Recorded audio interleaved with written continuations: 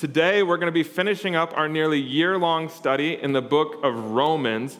It's just been this big year of a broad understanding of who God is and what He's done, but also just a really deep, profound look at all the works of God through history for our sake. As Paul says in the very beginning of Romans, he says, "I'm not ashamed of the good news, the gospel, because it's the power of God to save." And then the rest of that book that we've been reading, we've been hearing over and over again about this news of Jesus that is the power of God that has shaken this world and all experiences that we have because of it. That the main thing hanging over our entire lives, I was just telling my daughter this the other day, the main thing happening in our lives is Jesus and what we will do with Him. Whether we will believe, whether we will live, whether we will receive that good news. Just to summarize what we've talked about in Romans, because it really has been since January of this year, we began by seeing in the very first chapters just the depth of sin. The depth of brokenness, how people have decided to just do bad things and then say, hey, that's good, it's pleasing. We talked about the depth of it, not just societally, like how all things are broken, all things are distorted, but also how internally we too, no matter how much work we put into it, or how much effort, or how many rules, or how many regulations we put into place, we are still very broken. There's several chapters on just that kind of depth of sadness around sin. And then right quickly after that, Paul jumps into the depth of Jesus' mission to restore and to conquer that sin and that death and that evil. There's all these wonderful chapters about how, yes, sin is very deep in our society, very deep within us. Sin touches everything. Brokenness touches everything. Evil, it seems like, is conquering. But Jesus goes further and is more and is deeper and is stronger. That's what we heard about. And then we talked about the hope of life in Jesus, that there is nothing, no amount of circumstances, no powers, no situation that could ever separate us from that hope in Jesus, from the love that has conquered all things. Then we talked about how the Spirit is given to us, and it's the power to bring life. That the Holy Spirit lets us live not as slaves anymore, not in bondage anymore, but live as free sons and daughters of God. Really great, right? Y'all remember this stuff? And that the Spirit is so working in our lives that every hard, terrible thing that we even experience is actually God conforming us into His image and making all things good, even in the darkest of days. And then recently we've talked about a transformed life. As Paul describes, he says a life that is a living sacrifice, that we get to live an abundant life where Jesus is our main thing. And that is the whole book of Romans. You're like, man, maybe we should have spent a few minutes doing that, not a full year. But it's been so good to do that. And now it's kind of like one of those moments where you sit back and you're like, well, what am I supposed to do now? If all of that is true and all of that is good, what do I do now? Kind of like on Thursday when we're done eating all of the carbs and all of the sweets and all of the meats, we're going to sit back, and I always have this thought every Thanksgiving. I sit back and I'm like, so now what are we supposed to do? Like, we just ate, we just drank, like that was the whole thing has happened. And now, like, what is it that we're supposed to, are we supposed to pretend we like football? Are we supposed to pretend that like this parade is really cool? Like, what are we supposed to do now that we've all gotten together and now that we've all eaten, right? And I think that is essentially where we are now. Now that we have feasted, now that we have consumed and heard, even begun to live out little implications of this good news that Paul writes about in Romans, we're left asking, what do we do now? What's next? What is it that we're supposed to walk in from now on? The Apostle Paul, who wrote Romans, he ends this book, and a lot of people just kind of stop reading at this point, and I get it, because it seems kind of boring. He just starts talking about all of these little details, these names that we can't pronounce. It's like, I know, ancient Greek, and I can't pronounce these words either. You're about to find out how hard these words. And so we just think, hey, all of this is just like some mundane statements that Paul's making about logistics and plans. There's a few thank you notes. It's like it's a little strange, as if we were to go through and look at our moleskins or whatnot of our little to-do lists and our plans that we draw out on little pieces of paper and say, oh, that's like the holy word of God, right? But what I have to tell you is that these words are holy and sacred and have a deep picture of what it means to walk away or walk with the gospel through all of life. What he describes is the everyday reality and the priorities of those people who have encountered Jesus. That's what he's describing. And I think it's really great. And so as we read today, I hope that we can see ourselves in this big story that's being described.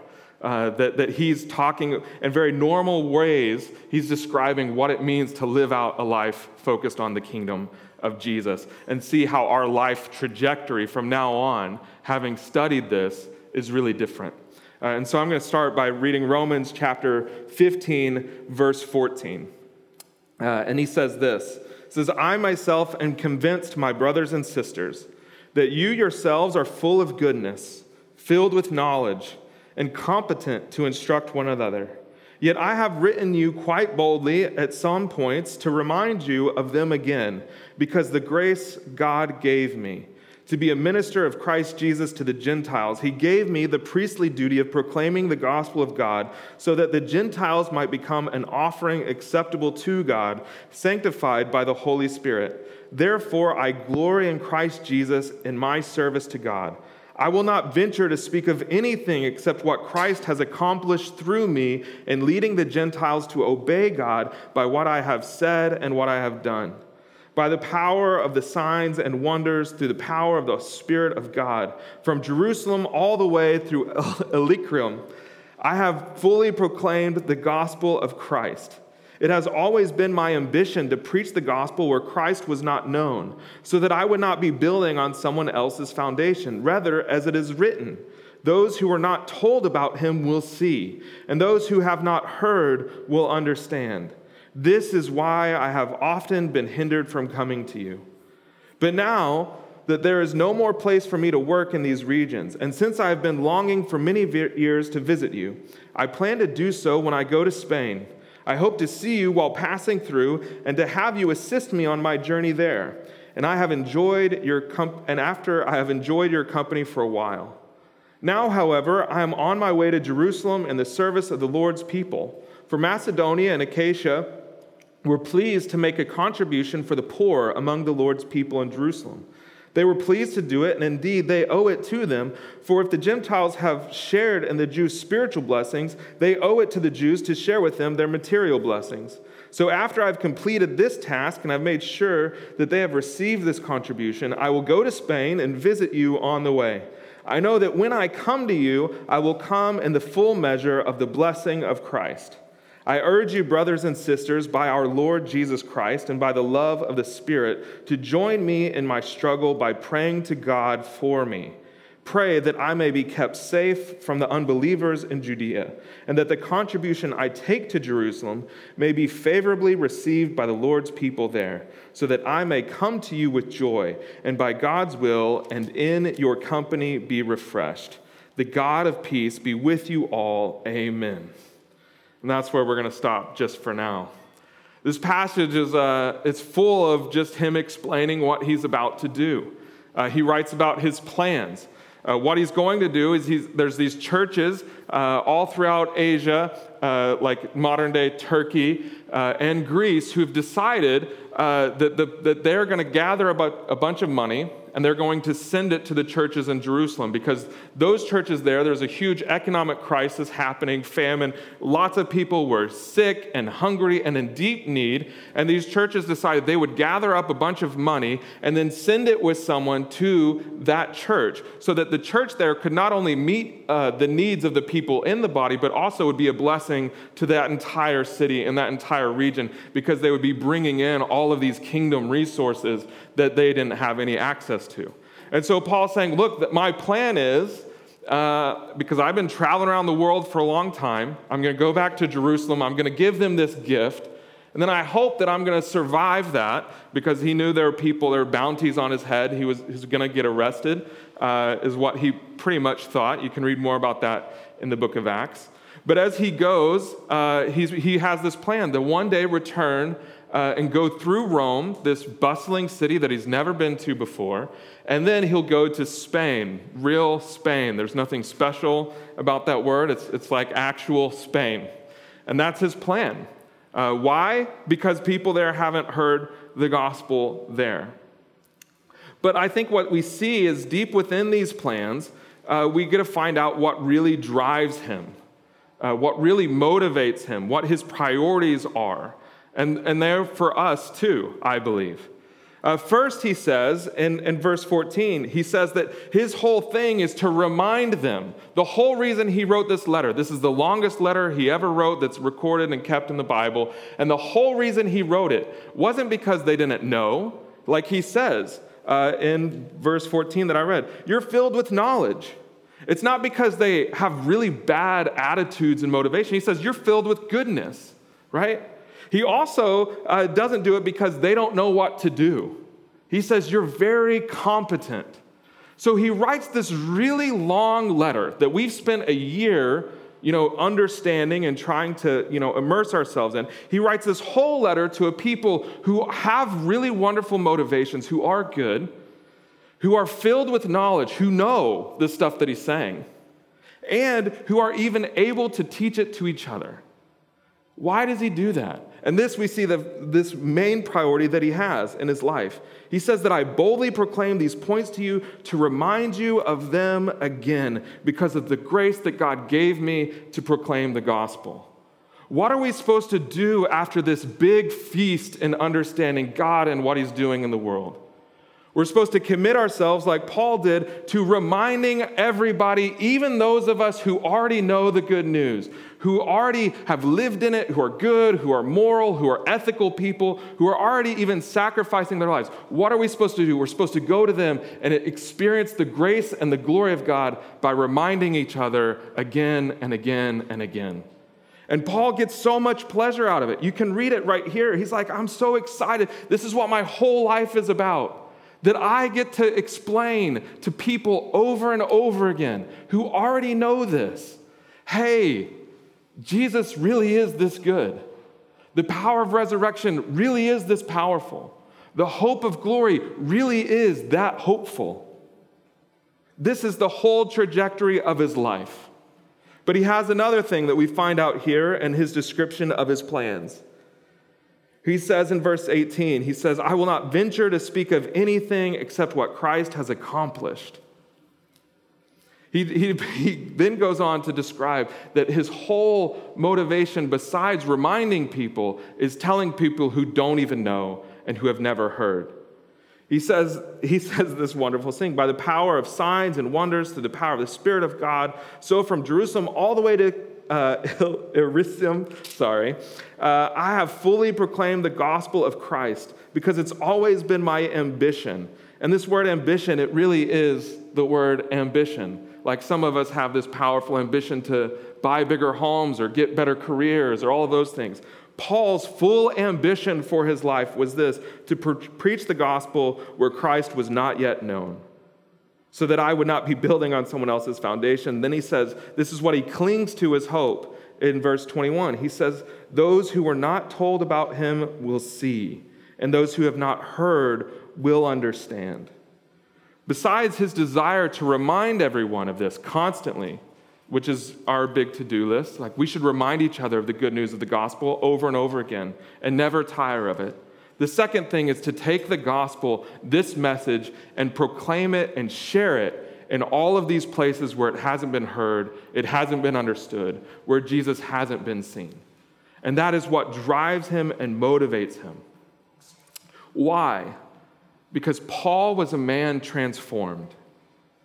Once you taste the goodness of the hope and the love and the mercy of Jesus, your whole life is just spent differently. Your whole ambition, his whole idea of glory is altered. And one of the beautiful things about Paul in the New Testament is that he uses this word glory over and over again in all of his letters. It's this Greek word doxa. A lot of churches choose that name because it's cool. It's 4 letters, like our name, 4-letter names. Anyway, he uses this word glory over and over again. Not because it's a really big spiritual word that has a sacred special meaning, but because it had cultural meaning throughout all of Rome. That people's lives, their whole trajectory was about building and climbing this ladder. This whole system was in place in Rome to where you could attain more and more personal glory that would last for generations. And so when Paul says that he's now giving his whole ambition and life to the glory of Jesus being known, he's saying, I've traded that glory, the glory of building my life, to the glory of building the kingdom of God. Because he's a person who's transformed and he's spending his life differently. Paul was raised in a really religious home by probably religious leaders. He was taught how to live a very moral, ethical life.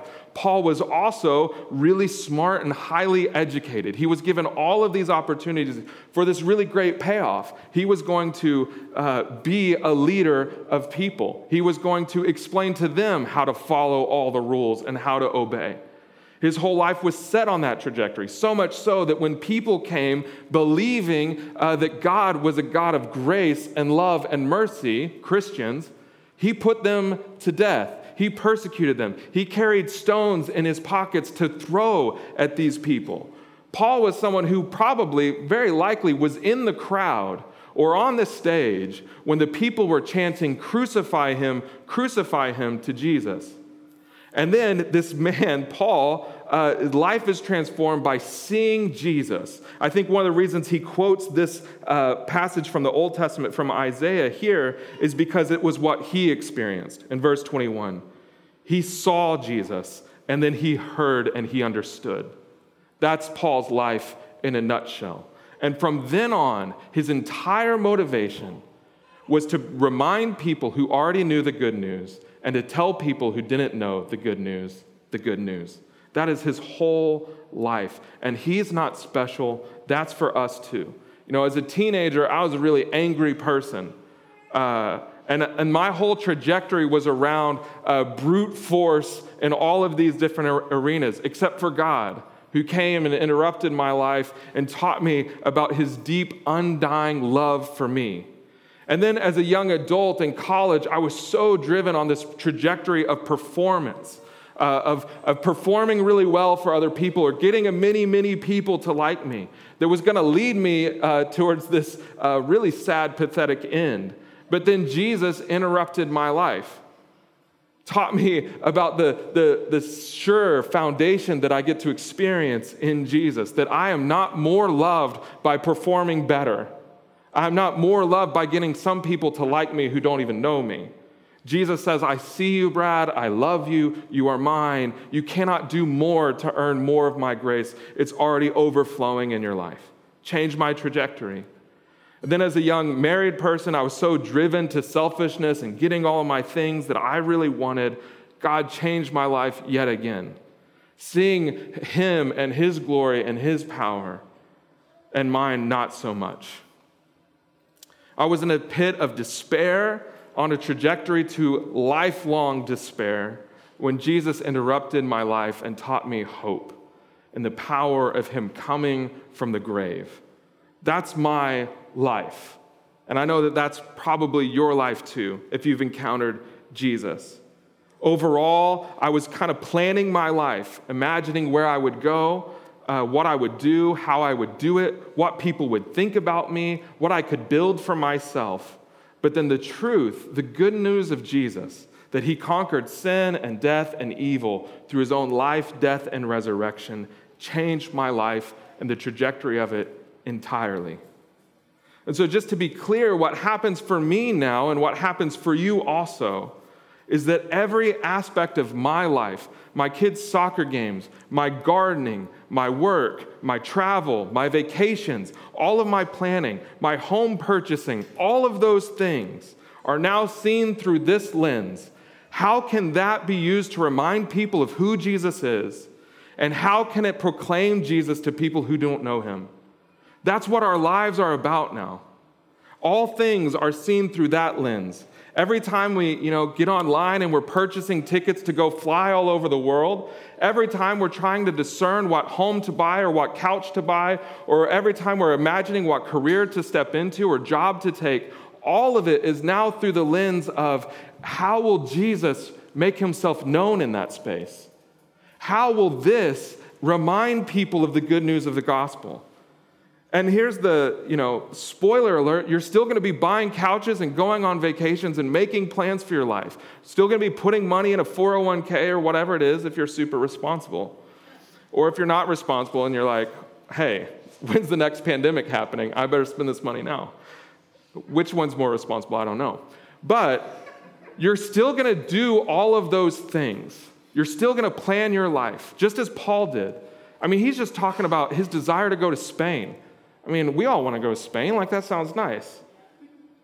But he's saying the whole lens in which he will ride on the boat, where he will purchase a ticket, his whole travel plans will be done with an orientation of how can I remind people of Jesus and how can I share Jesus with people who do not know so that people will see and people will understand. That's pretty fantastic, isn't it?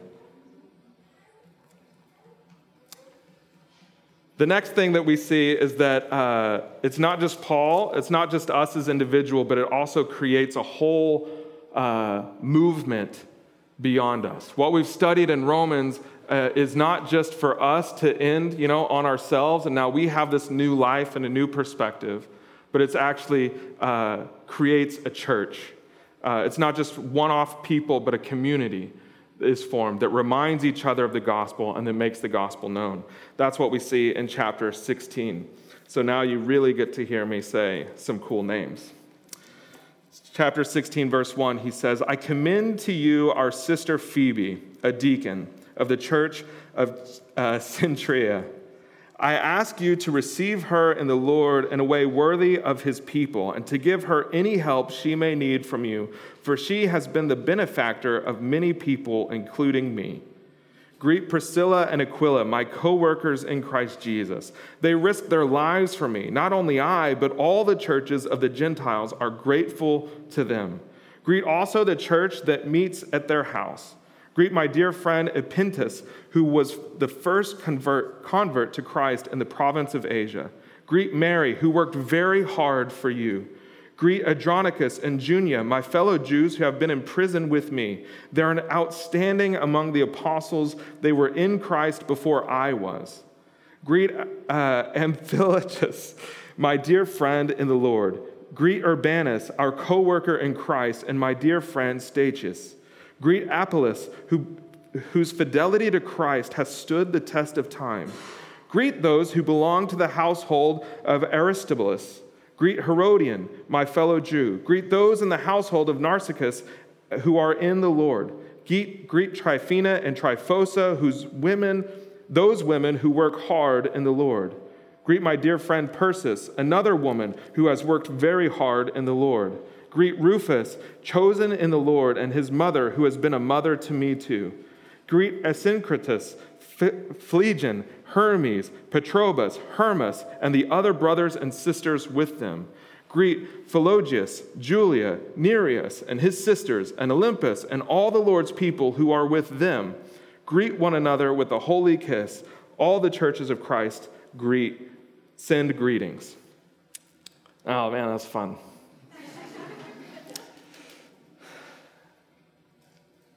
This is these names and these situations, and what he's describing is the history of this church of Rome. You don't know when you were coming today that you were going to get this awesome church history lesson, but here it is.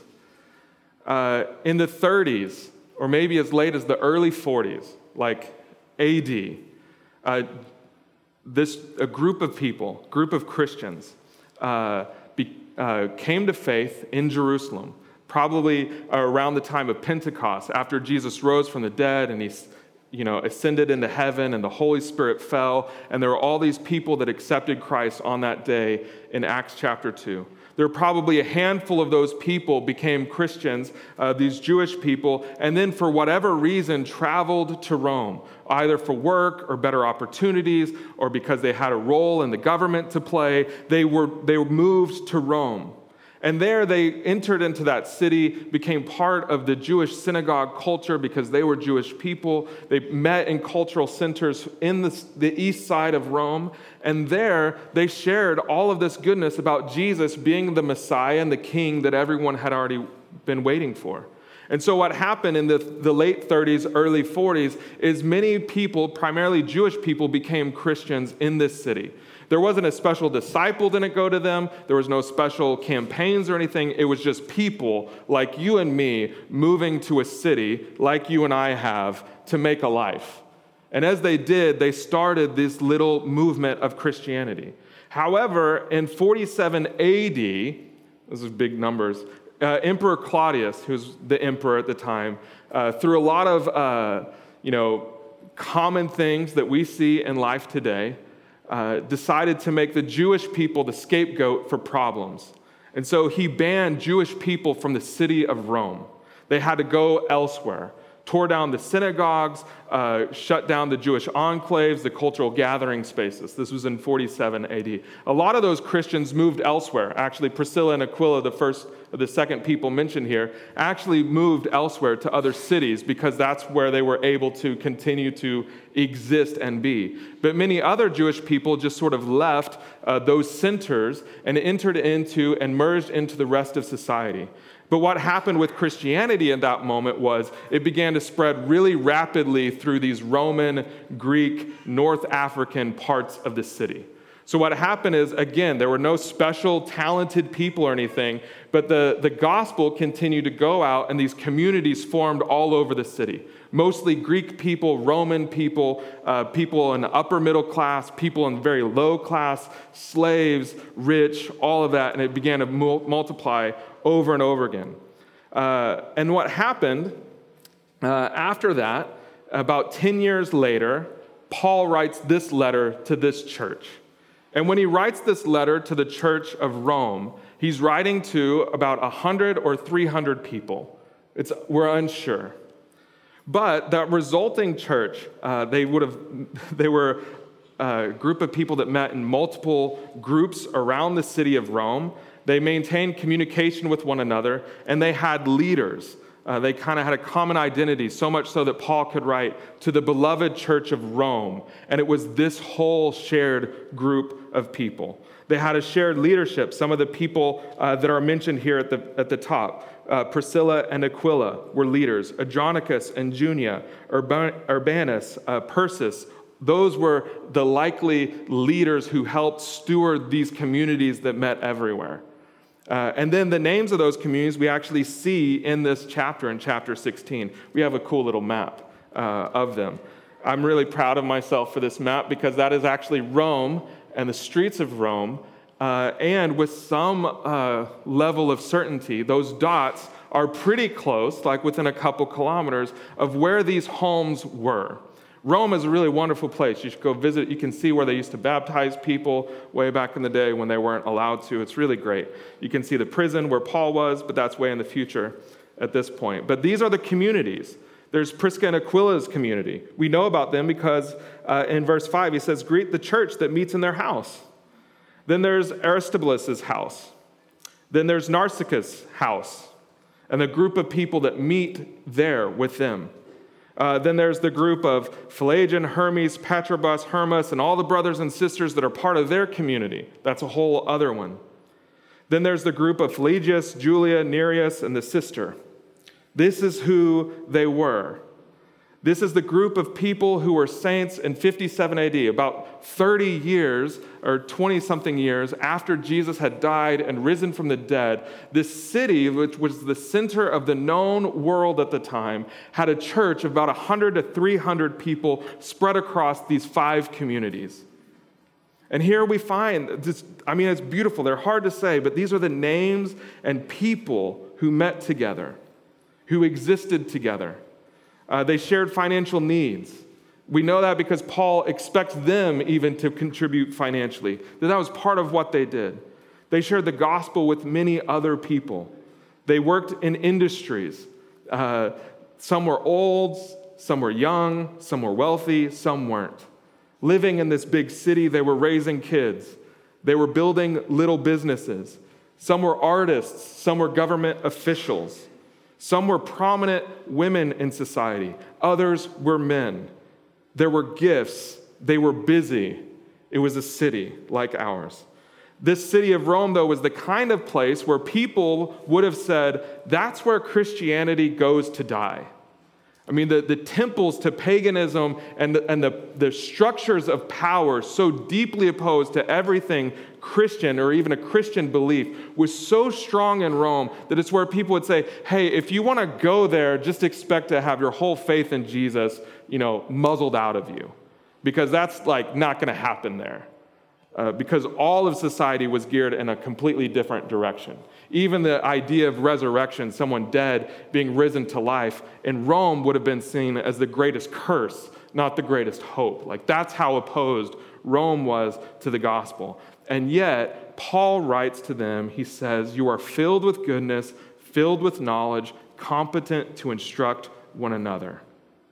This was a group able to remind each other of Jesus. They shared Jesus with those who did not know. And they were a people that grew even out of an edict from the emperor. They grew and multiplied. They were people like us. They weren't special. They were in communities a lot like ours. They just didn't have Wi-Fi. I mean, that's kind of like the difference when you really want to talk. They had plumbing. I guess they didn't have electricity, but they had really sweet candles that burned for a really long time. They're just like us, which I think is a really great moment to ask this question and have I want to have our missional community share, because we're part of this story. It's not this special story that happened way long ago, but even we are living this out, as you could notice, in the similar way. So I asked our missional community leaders, some of them, to share just what your MC is like today. So do you want me to call on people? We'll share. Okay. Hi, everybody. I'm Matt, and I'm one of the leaders of the Hawthorne Missional Community. Hey, Hawthorne Missional Community, why don't you guys stand up? We're missing a couple, but we're all right here. Oh, nice. So 5 of us live in Hawthorne, and others are adjacent. And 4 of us, me and Sarah and Sister Kate, live in one house. And we own the house across the street as well. Where the Bears are right now. They're also Hawthorne community adjacent. So we've got to see a lot of cool things in the past few years. Even in the past years, we've been going through, sitting together, talking through Romans, talking through the recent curriculum as well, about our covenant, what our mission is going to be. That's been really good. Sure, yeah. So our mission that we're just now kind of stepping into the first, what is this going to look like for us, is our tract. We're going to tract like a half square mile. And we're really excited. We've seen what God's doing in that space just by us living together and providing a house across the street, and how having the beers there, and that's grown who we've known in our neighbors, and we're excited that RMC is going to come alongside us and love on those people and love on each other through that. I'm excited to see how God uses us in this neighborhood that's kind of older, but younger people coming in, and how we can love on older people and the younger families that are there. Some things I guess we're praying for the next year, excited about the next year, is what is that going to look like? Kind of like Sarah said, what things are we going to center around in that neighborhood, in the community? Where are all the needs? So we've brainstormed as a community a couple of times. What are things that we can do? Where are there needs that we can help meet? What relationships is God calling us to foster? So we've been praying for those literally every week, and you will join us in that as well. Awesome. Thank you, guys. Yay, Hawthorne, the house that those that meet at the house of your names are so much, Katie and Chris and Sarah and Matt. Yeah. Who wants to share next? MCs. Allie. Hi, I'm Allie. My husband Jeff and I, along with Sarah and Casey Samolsky, lead RMC, we've got some people here. RMC is also serving in kids, so most of them are out there. Or traveling, or have very young babies, or about to have babies. They're not here. But yeah, we are pretty much comprised of young families, which is wonderful. And married couples. We live mostly in Culver City, from like Overland to like downtown Culver City area, and a little bit out of stuff. And it's just been cool to see God transform hearts in our MC over the last year. A lot of people who I think maybe weren't sure about the longevity of living in LA have now purchased homes by the grace of God. And there's actually 4 families now in our MC all living in the same condo village, which is super exciting. But yeah, you know, the pandemic was hard. I think a lot of us lost a lot of relationships that we've had, a lot of missional focus. We stepped down from jobs or got different jobs. And so the cool thing that I feel like God's been doing in RMC that we've been seeing is like what Paul talks about, what the studies talk about, what Jesus talks about, which is like actual individual transformation. So a lot of healing from traumas, from family traumas, marriages, abuse, addiction, so many things. God has, I think, taken this time where we haven't necessarily been on mission to actually do some really hard, painful, beautiful, wonderful heart work and heart change in our community, which is incredible. It's something that only He can do. And so we've been celebrating that, rejoicing in that as a group, just calling one another back to truth in that. And I think because of all that change that's happened in our group, it's also come with this excitement that we want our coworkers and my mom friends and our neighbors to actually have their wounds healed in the same ways that we have. Because now I think a lot more people in our group believe that it actually can happen and that Jesus actually can change you and fix you and heal you.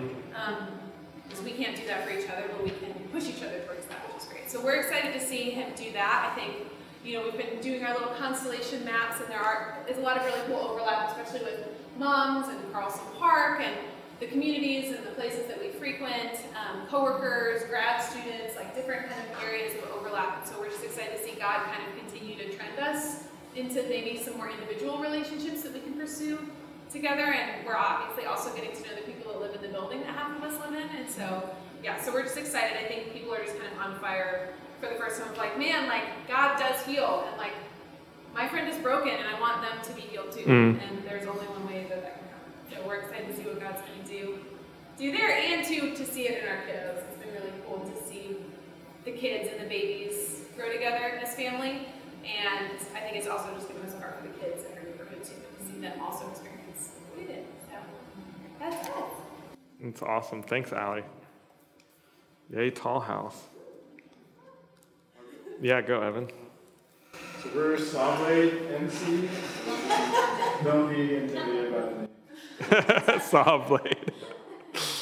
Todd's live on Sawtell Boulevard. Fortunes live on Sawblade.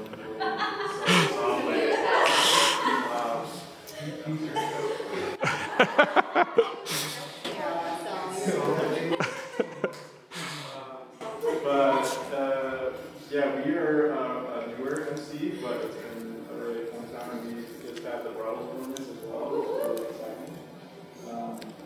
And so this summer we took the kids to the youth camp, and so that was something that I think the Lord worked in our hearts and a lot of people's hearts. It was really great. And so we still kind of have a heart for the youth and our kind of just seeing what the Lord's going to do in that direction in our MC. That's us. Awesome. Thanks, Evan. Sawblade. Oh, y'all can clap. We can clap. Yeah. Anyone else want to share? No? You want to share, Andrew? So I'm Andrew, Katie. We've got, I guess we call it Redondo crowd. We've got, they talk about the beers a lot, but we still claim the beer. They live with the Hawthorne people. We've also got Debbie, and the boys. She's got 4 boys. Her husband's a member of our community, church community here. But that's us. 2 years ago, I would have very confidently told you what our mission set is, but we are still in a period of transition. I'll just say, it's not immediately abundantly clear what our joint community mission is. We still have a passion for disabled kid community, medically fragile people. The pandemic has made that very hard. A lot of things, right? I don't want to use that as an excuse, but that community doesn't really let you in. If the job's going to die. So, yeah, and a lot of people just recently. So we're in it. We're still figuring out all these defined roles. We live in Redondo, the southern tip of this church. Awesome. Yeah. Super exciting. Awesome. Did I miss anyone? You're going to share Joshua? I'm Joshua Goddard. For those of you who don't know me, we are in a MC with the Watsons, my wife Danielle, and our son Solomon Moses.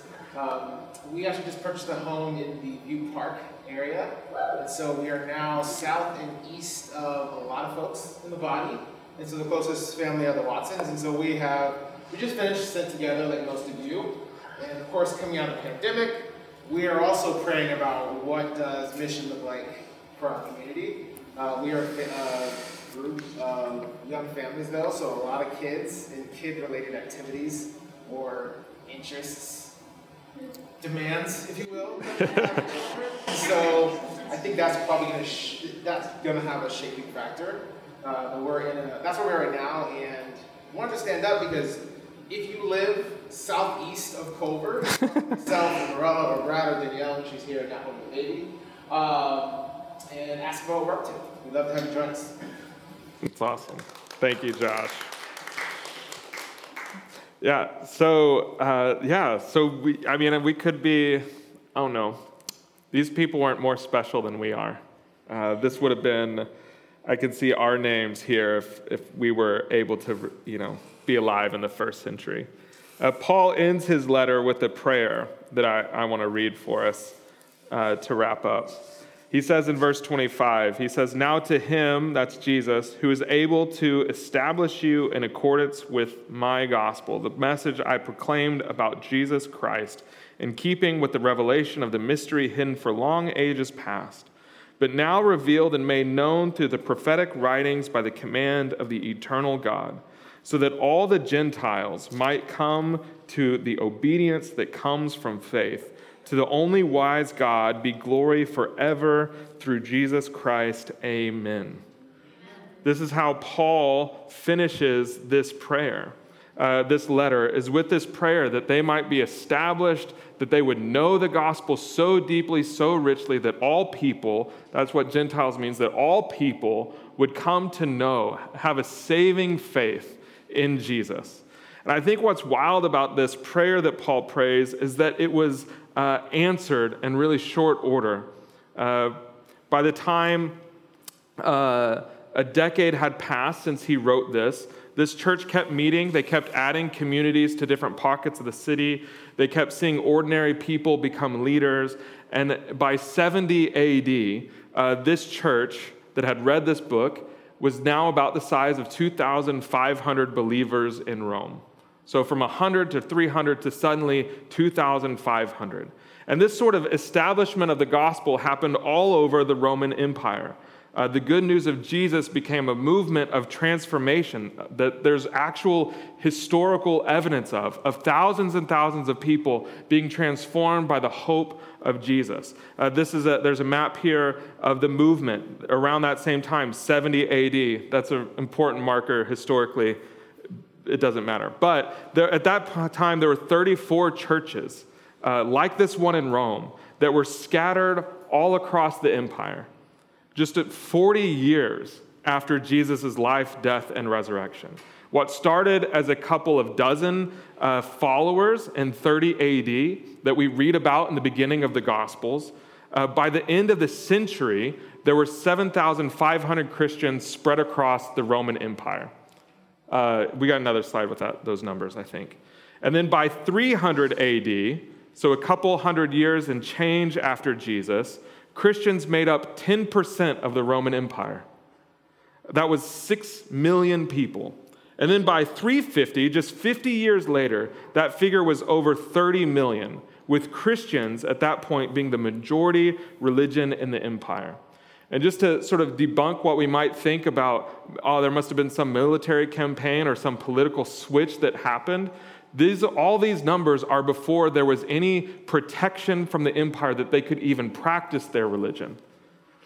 This was before Christians were allowed to serve in the highest points of power in the Roman world. This was with middle class, upper middle class, poor people, slaves, refugees. They became the dominant religion in just a few hundred years. We could say, a lot of people have tried to figure that out, but this all happened without the power of a government or power of a war. It all happened long after the celebrity Christians of Peter, Paul, and James died. There's no more evidence of incredibly prominent, eloquent people or even strategic missionary journeys that happened after the 60s. The only power that they had was the power of this prayer. Now to him who's able to establish you in accordance with the gospel, the message proclaimed about Jesus. The only way it spread was just through basic social interactions from the people boldly proclaiming the goodness of Jesus because they did not know, and they longed for them to see, and they longed for them to understand. And it happened as they reminded each other over and over of the goodness of Jesus. What power accomplished this? The power of the Holy Spirit. And we are recipients of this movement.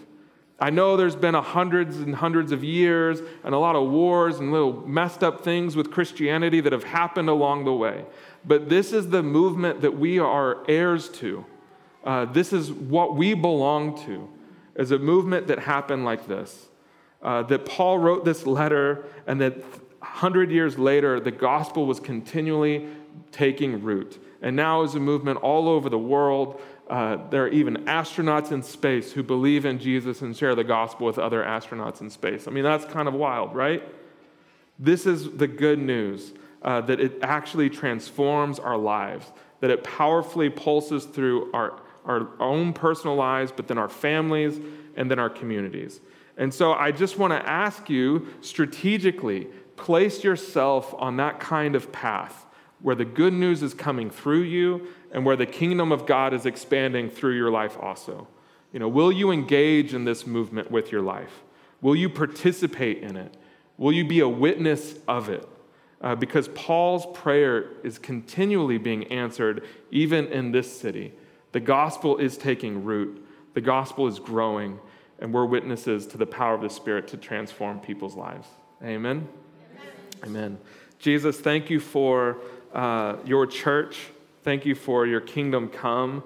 I pray that we would be a church like those in Rome, that even studying this book for a whole year and the work that you've done in our hearts and our souls would be a launch pad into seeing the good news take root in this city more and more, that there'd be more communities added, that these communities that exist in our church would continue to grow. We pray that more churches would be started, there'd be more gatherings of your people all across this city, and that it would all just reflect people's lives being transformed, going from despair to hope, going from anger to peace, going from isolation to belonging. We just want and we long to see you make people new. Thank you for starting with us, making us new, and we pray that we get to see what this church saw in this city. In your name we pray, Jesus. Amen.